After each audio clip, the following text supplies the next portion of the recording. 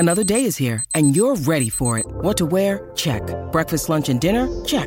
Planning for what's next and how to save for it? That's where Bank of America can help. For your financial to-dos, Bank of America has experts ready to help get you closer to your goals. Get started at one of our local financial centers or 24/7 in our mobile banking app. Find a location near you at bankofamerica.com/talktous. What would you like the power to do? Mobile banking requires downloading the app and is only available for select devices. Message and data rates may apply. Bank of America N.A., member FDIC.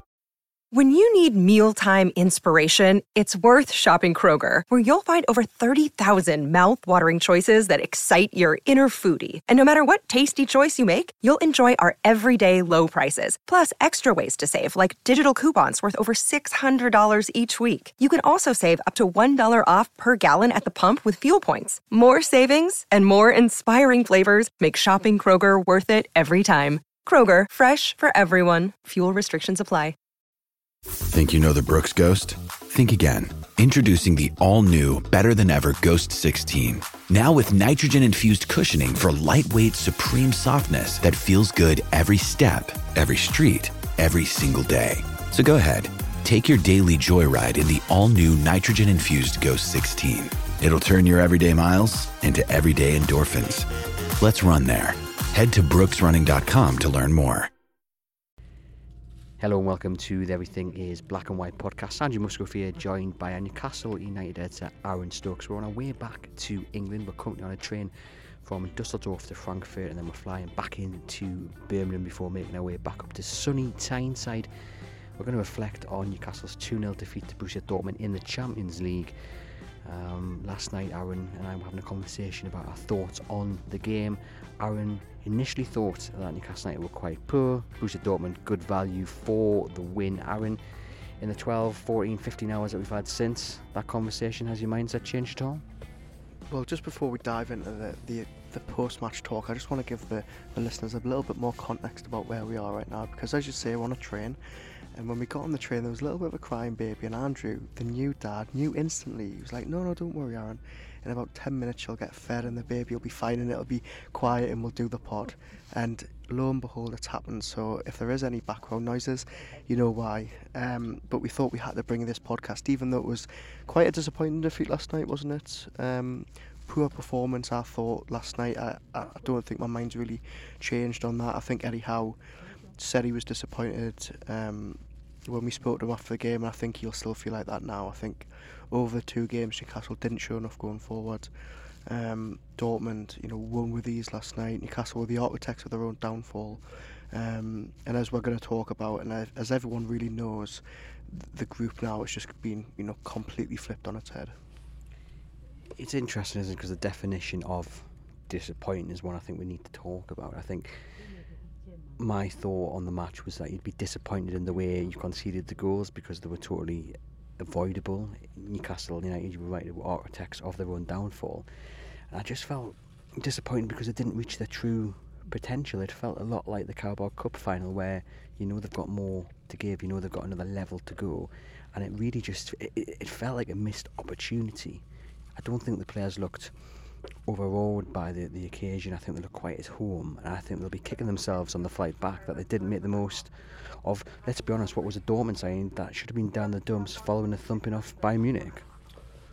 Yeah, and look, I think some of it, let's take a step back and say, right, they're going to one of the fiercest arena in Europe.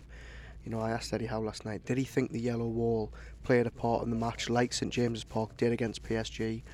And he said, no, I don't think it did. But really, when we were sat in the crowd, Newcastle fans, to their credit, were trying, but they were just completely overawed and overpowered and silenced, really, by the yellow wall at the other end and that pesky drum again in the middle of the stand. So, let's talk about that. It's always going to be a tough place to go, but I think they could have held themselves better in front of goal. That Joelinton miss is absolutely criminal. And those are the fine margins that we're talking about in a Champions League game like that.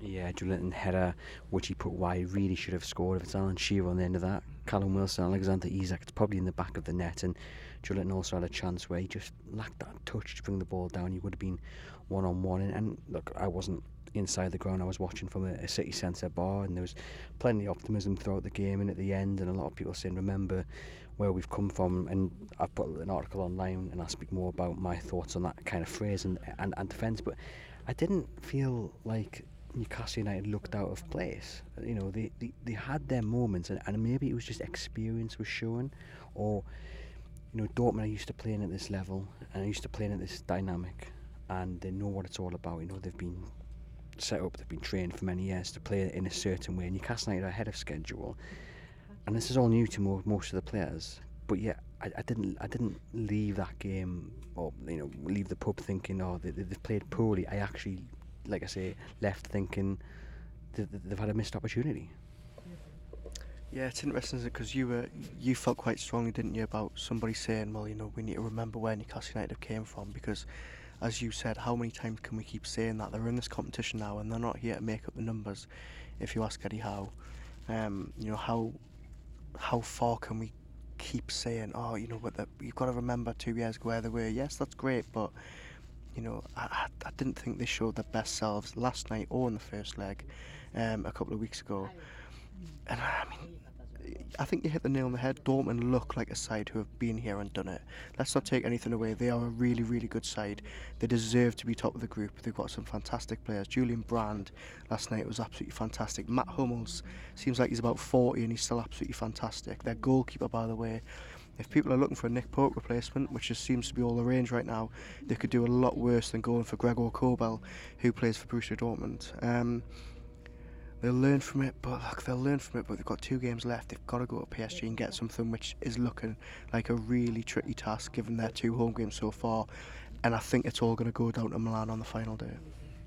We'll get on to what the table looks like and what that means for Newcastle United in a moment. But yes, just on the phrase of, you know, remember where we've come.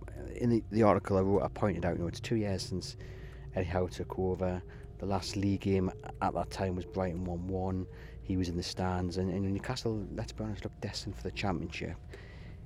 Eddie Howe picked up 1 win against Burnley. The next one didn't come till January the 22nd against Leeds United. So as much as I hate that phrase, it's maybe excusable to use in the context that, yes, okay, look, Champions League, here we are when we could have been in the championship. It is an amazing turnaround, but I think if you're Eddie Howe, I think you'll be sick of hearing, remember where we've come from, because you need to be looking forward. And I think, as I say, Newcastle United didn't look out of place. I think they looked at home on the stage. They just didn't reach their true potential. And I think we've just got to embrace the fact that actually Newcastle United are here to stay. There's a long-term plan, and they look ready to be here for a long time. And I just think when things go bad, when Newcastle United lose a game, to constantly hark back to remember where we've come from, at some point we've got to stop that. We've got to stop that because it doesn't help anybody. Yeah, I think you're right, and I think Eddie Howe, more than anyone, will agree with you. He's not sat there thinking, oh, well, you know what, it doesn't matter where we come in the group, because think where we were 2 years ago. He thinks, I want to win this group, I want to win every single game, and my players have shown that they can beat these teams. They showed it against PSG. We need that level of performance every week. Now, as I say, you're not going to get that away from home without the crowd behind you. But what I will say is, let's also take a step back, and I'm just to play devil's advocate. Yes, we're criticising the performance. I don't want to be too negative, because that is a squad running on empty. A squad with so many injuries, it's ridiculous. 16 senior players, 13 of which were outfield players. A lot of injuries, a lot of tired legs who have played a lot of games. I mean, Trippier last night looks like he was really starting to show his age. Sorry Trippier, if you're listening. I think they're just, as I keep saying, and I don't like to say it, but they need the break that's going to come up. They need to recalibrate. They need to go into PSG with a better game plan, and they need to be more potent in front of goal. Now we've just stopped at a station.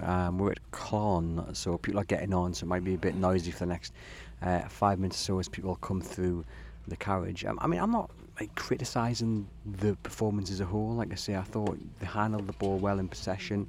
They had to be better with it to make it pay. What I'm criticising is Newcastle for the 2 goals. because that first goal had several chances to clear the ball and didn't do it, and then to gift the forward so much space in the box, in the 6-yard box essentially. That's criminal. Second goal, Kieran Trippier, you've got to beat the first man. I mean, the chap I sat next to at St James's Park will be, I think, shouting into his cornflakes, because I always make the joke, will it beat the first man? Will it beat the first man? And it didn't beat the first man, and then Newcastle United were totally opened up. And I think there's a few things that I will points that I will make, is that when you know you can have limited chances, you've got to make the most of possession, and you've got to make the most of whatever chances come your way. Joe Linton didn't. Newcastle didn't really do the best with the ball. Didn't get the ball in the box from corners, didn't get the ball in the box from free kicks. And also, you've just got to defend better. You've got to defend better. And they just didn't. And I think there'll be a real frustration in the way they conceded those 2 goals. I agree. I think the second one more so than the first. Yes, they had the chance to clear the lines 1 or 2 times for the first, but I thought it was a good Dortmund move. Should have really picked Fulkrug up in the centre when that ball gets sent across. The second one for me is just so bad on so many levels. Trippier, I thought he had a really poor game last night. I thought his passing was sloppy. That delivery was really, really poor at a time where that could have flipped the game on its head. If that's a better delivery and it's over the first man, you're potentially looking at 1-1, and I know that's being optimistic and hopeful, and we'll never know. And it's also very, very rare that you actually see Newcastle United teams getting caught out like they did for that second goal. Livramento, bless him, had a very, very good game, by the way. I just want to say how positive he's been. What a signing they look like they've got in Tino Livramento. There's nothing really much you could have done when Julian Brand's running into you like that, and you've got 2 men to mark. And couple that with the fact that it was a really, really good finish from the man of the match. But I mean, at that point it was game over, and Newcastle with the tiredness on show, they were never, ever, ever getting back into that game. Whether it's the legendary Lionesses, grassroots, or expert analysis of the women's leagues, Women's Football News has it all covered. A brand new monthly magazine packed with news, interviews, and expert opinion. Don't miss Women's Football News. Pick up a copy today from participating retailers. Women's football is here to stay, and so are we. With threats to our nation waiting around every corner, adaptability is more important than ever. When conditions change without notice, quick strategic thinking is crucial. And with obstacles consistently impending, determination is essential in overcoming them. It's this willingness, decisiveness, and resilience that sets Marines apart. With our fighting spirit, we don't just fight battles, we win them. Marines are the constant our nation counts on to fight the unknown. And through adaptable problem solving, we do just that. Learn more at marines.com. And Julian Brand looks like a really excellent player, doesn't he? He's very quick, he's very fast, and they are a good side going forward. And you know that's the issue. We're starting to see the real quality shine through. That if you don't take your chances, if you don't make the most of possession, these quality teams will punish you for it, because they're clinical and they know exactly how to make possession pay. And you don't want to give these top quality players a chance in the box. And as soon as they went down the other end after that Kieran Trippier corner or free kick, whatever it was, you knew Dortmund were going to score, because it was Livramento 2-on-1. The kid couldn't do anything with it. Pushes him wide. It's kind of exactly what Brandt want. Actually, he can then shoot across the goal into the far corner. I think Eddie Howe will be analysing the game, and I think he will be. I think he'll be very frustrated. But I think a positive to take from it is that you mentioned there the injuries. You know, they've been decimated. Dan Burn, banned by Sandro Tonali. Certain managers, I think, would search for excuses, and they've got 2 or 3 ready-made excuses. Eddie Howe's not going to do that. You know he's not going to do that. He's going to look at why they lost within the context of the game. Forget about Dan Burn, forget about Sandro Tonali, forget about Alexander Isak. He will want to know why that ball didn't get delivered in the box. Why, when you've got a corner in the first half and you've got Jamal Lascelles and Fabian Schär in the box, did you play it short? Why didn't you put it in the... You know, he'd be looking at every little bit of detail and not be searching for those excuses where previous managers would have said, look, we've got half a team here. Or this is Dortmund, they're used to it. We're new to this. Remember where we were. He's not going to be doing that. And that fills me with confidence as a Newcastle United fan before a reporter. Some people would say, I mean, I wouldn't say this, but some people would say it's refreshing. Yes, I would say that. I thought you were going to name the manager that I was talking about. No. Some people would say it was refreshing. I wouldn't personally say it, but I think some people would. But you're absolutely right, and I think any other manager would have said, "Oh, well, look at the state of that squad at the minute." And you know, you've got double-figure absentees and injuries. But Eddie Howe actually says the opposite. He says, this is what we want. You know, these are the type of games we want. We know the schedule is going to be absolutely grueling, but we wouldn't want it any other way because it proves that we're in the big time. But I think you're right, and I think the fact that they've gone to Dortmund, and yes, they didn't play too well, but they were in the game for a lot of it. They had the chances, but when you think they're missing Isak and Tonali and Botman and Byrne and Barnes, and I mean, so many key players, not like they're just, you know, missing a few players making up the numbers and they're a little bit light on the bench. They're missing key men, and they handle themselves well, but they're going to need a little bit of luck against PSG next time out, although they'll take massive confidence from what happened in the first game in the reverse fixture, and they'll also take huge confidence from what happened last night at the San Siro. I promise we'll get to the table in a second, because I can tell Aaron's absolutely itching to talk about the current table in this group, where he will undoubtedly sit on the fence. It sounds like you were giving the excuse there about the injuries. You're making it into an excuse, right? No? No, I'm just saying I think a bit of context needs to be applied. You know, when people say, oh, you know, the group, we're out, we're heading out, it was the group of death, blah, blah. They've held themselves okay. I'm not using it as an excuse. Yeah, no, I do. I think, yes, I don't think they played badly. They just played averagely. And they looked so tired. I think that's such a big thing. That must be so frustrating, like the Carabao Cup final, when you do look back on it, you think, oh, we just didn't get to the level we know we can play at. But as you say, you know, you can't apply the context of the injuries. Let's talk about the team then. You had Trippier at right back and you had Lewis Hall at left back, and I said that on the morning podcast yesterday, that I thought that was an option to play Lewis Hall at left back because of his passing. Didn't quite work out. Then at half time we saw the introduction of Anthony Gordon and Miguel Almiron. Anthony Gordon was on the bench because Callum Wilson was up top, and on the left hand side he played Tino Livramento, and on the left hand side he played Joe Willock. At half time Callum Wilson came off and Lewis Hall came off, and Newcastle United looked better. They looked better for Gordon and Almiron. Did you think it was the right call to start Miggy and Gordon on the bench? I actually thought he was going to bench Gordon for Arsenal rather than last night. He did it the other way around, but I think he needed options off the bench, and he knew he had that in Willock and Gordon.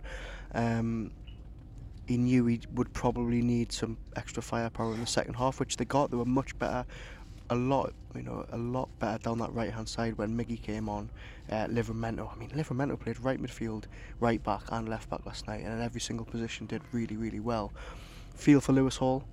Second Champions League start, second half-time withdrawal. We didn't have any replays in the press box, so you might know a little bit more than me because I haven't seen it back. Was that a booking for him in the first half? It looked very soft from where we were sitting. Oh, it was really, really soft. There were some choice words said in the pub. No, I mean the Dortmund chap had his arm across Hall's chest, and then he goes down. It was very bizarre. But you could tell Dortmund were targeting Lewis Hall, and look, it's no surprise that he came off. I don't think at all, because Dortmund definitely, I think, targeted him as the weak link. Yeah, I felt for a little bit in that first half, but as I say, I think that yellow card played a big part in my came off at half time. Eddie Howe knew he couldn't risk going down to 10, especially given their current suspensions and injuries. I think he thought we just need to wrap this player up now and maybe take him out the firing line, which is a shame, isn't it, after such a strong performance against Manchester United. But I mean, he's 19, he's got so much time on his side. Gordon through the middle again, thought he was okay, a lot better through the middle last night than he was at Manchester United. And then there was only one more change made, wasn't it? It was quite late on. Lewis Miley came on for Joe Willock. Again, it just goes to show how light they were, the fact that he only really used those three, and he didn't really have any other options apart from the youngsters. So it's a shame for Hall. Again, let's talk about Livramento, because we haven't so far on the pod, and he was the real standout last night, wasn't he? He was the man of the match, and I think at a time like this, I know they've only got one game before the break and they'll hopefully have some more bodies back, but the fact that he effortlessly fitted into 3 different positions last night, such a positive for Eddie Howe to have. 100%. I know you've been long calling for him to get into the side. It's likely you would think Trippier at left back and Livramento at right back against Bournemouth before the international break. But yes, Livramento, I've seen some people saying he's been the best player over the last 3 games with the games he's played. He looks like a really, really good player. He's so young. He's going to be a big star. And the money they paid for, a lot of people laughed at it, but from what we've seen of him, he looks worth every single penny. It's going to be interesting to see what happens if he gets a place in that team and keeps it, and when Dan Burn's fit and raring to go. Because if he manages to play it right back, do you fear for Kieran Trippier at left back? Moon, if Newcastle go out and buy a new left back in January?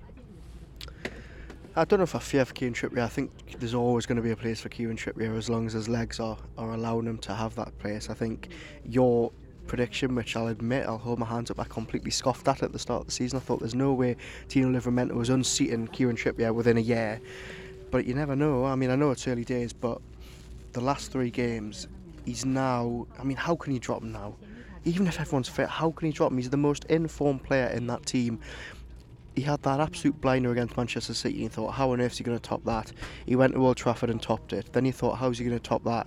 And he comes on against Arsenal and he goes to Signal Iduna Park in the Champions League and tops it again. I don't want to get ahead of myself, but do I feel maybe a new fan club starting?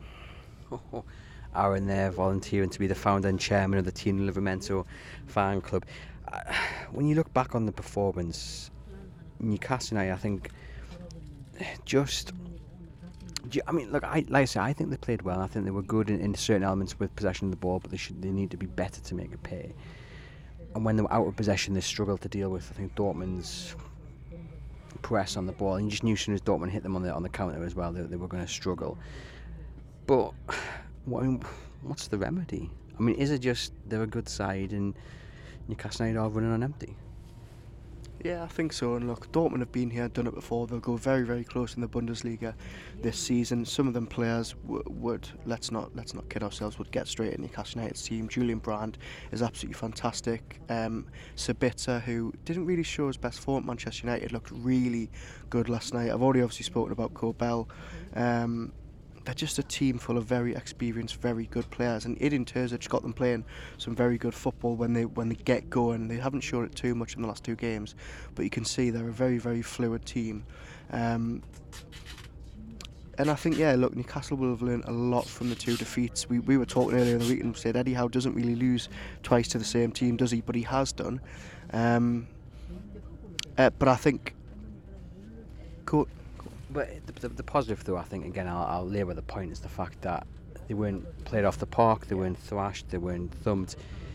And I think if Eddie Howe can channel that in the right way, as in you lost this game because you just weren't at your best, I think that's probably the medicine you need to ensure that at least be Bournemouth and then go into the international break on a high. Just how worried are you with the news Callum Wilson had to go off with it was a hamstring, little pull of the hamstring, wasn't it? Yeah, obviously I am. I don't think we should really be that surprised. We knew as soon as Alexander Isak was facing a long spell on the sidelines, we thought it was going to be a stretch for Wilson to play all 5 games. I know he hasn't started in all of them. Very, very good to see Isak back in training this week. Obviously we've seen a little flashes of Gordon. He'll get better and better in that position if he's given more chances. But it's definitely a worry and it's definitely a concern. They don't need any more injuries. So hopefully it's just a little bit of tightness and he can maybe be wrapped up for Bournemouth and then, goes again after the international break. So as Owen said at the start, there we are on a moving train, and I think the baby we were speaking about sounded either a bit tired or a little bit hungry. Or doesn't like our opinions. It doesn't like our podcast, probably doesn't subscribe at this young age. And in context as well, our train is running 11 minutes late, which is not going to leave us very much time to catch our flight to Birmingham. So by the time you guys listen to this, we might still be stuck in Germany instead of back in the UK, which would not be fantastic. A couple more questions and then Aaron, just to finish off. What was the experience like inside the stadium? Yeah, a really, really good experience, a bucket list item ticked off, I think you would say. Fantastic stadium. It does not look like it's 81,000, I must say. I think it's because the stands are very steep.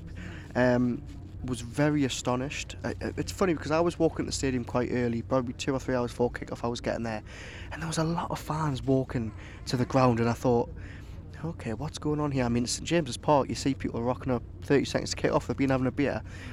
came out into the stand for before the warm was even taking place, and the full yellow wall was just full of people stood there. They were in the seats that early. The players came out, the Dortmund players came out, the warm-up and the yellow wall started bouncing, and as I said earlier in the show, that just continued throughout the game. A really, really good experience to see it in the flesh. Very good stadium, good to do a Champions League away game in a ground like that as well.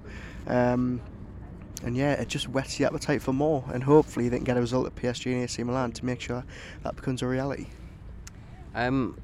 Just explain to our listeners as well, because you guys will know we were stopping what appeared to be very close to the hotel, but in reality it wasn't. We could see the hotel coming, you could see it from your hotel room, but it was a little bit further to walk than you thought. Well, yeah, that's the thing. I thought, okay, I've opened my curtains and I can see the big yellow statues outside, and I thought, okay, that's decent, that's walkable. And then it took me a good 35-40 minutes to walk through what I can only describe as the quietest residential area ever. No shops, no food, which wasn't very good last night when I was walking back to the hotel at about 11 o'clock, but very good. And not too far as well from Market Square where we were yesterday. I don't think we've actually spoken about this on a pod yet, have we, about what it was like. I think you were there longer than me. Obviously I was there a couple of hours. You spent pretty much the entire day there. I suppose you can give the listeners a bit of a glimpse into what we experienced there with about 5,000 drunk Geordies. It's 5,000 the estimate? I think that's a bit conservative. Yeah, the distance to the stadium with Aaron's poor knee, he wasn't having it, but the Market Square was unbelievable. Such a good atmosphere. I think the one thing I really want to just mention is the fact there was no bother whatsoever. The police were there in their numbers, but they were on the outskirts of the crowd. If they need to be called upon, they were there, but they didn't need to be called upon. Absolutely brilliant behaviour from Newcastle United fans. Just a good party atmosphere. It felt different to Trafalgar Square. It felt very different just in terms of it didn't feel like we were grateful to be there. It felt like this is our house and we're gonna really enjoy this, but we deserve to be here. And yeah, it was just a really good atmosphere. The DJ knew exactly what he was doing.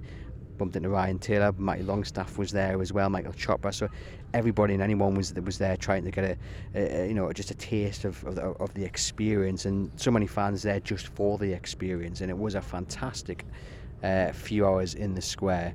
Really, really was, and plaudits to the Dortmund authorities as well for putting on food and for putting on the bars for people to buy stuff from, toilets as well, very posh Portaloos, tremendous, and it all just added kind of to the warm welcome Newcastle United got from the Dortmund fans and residents.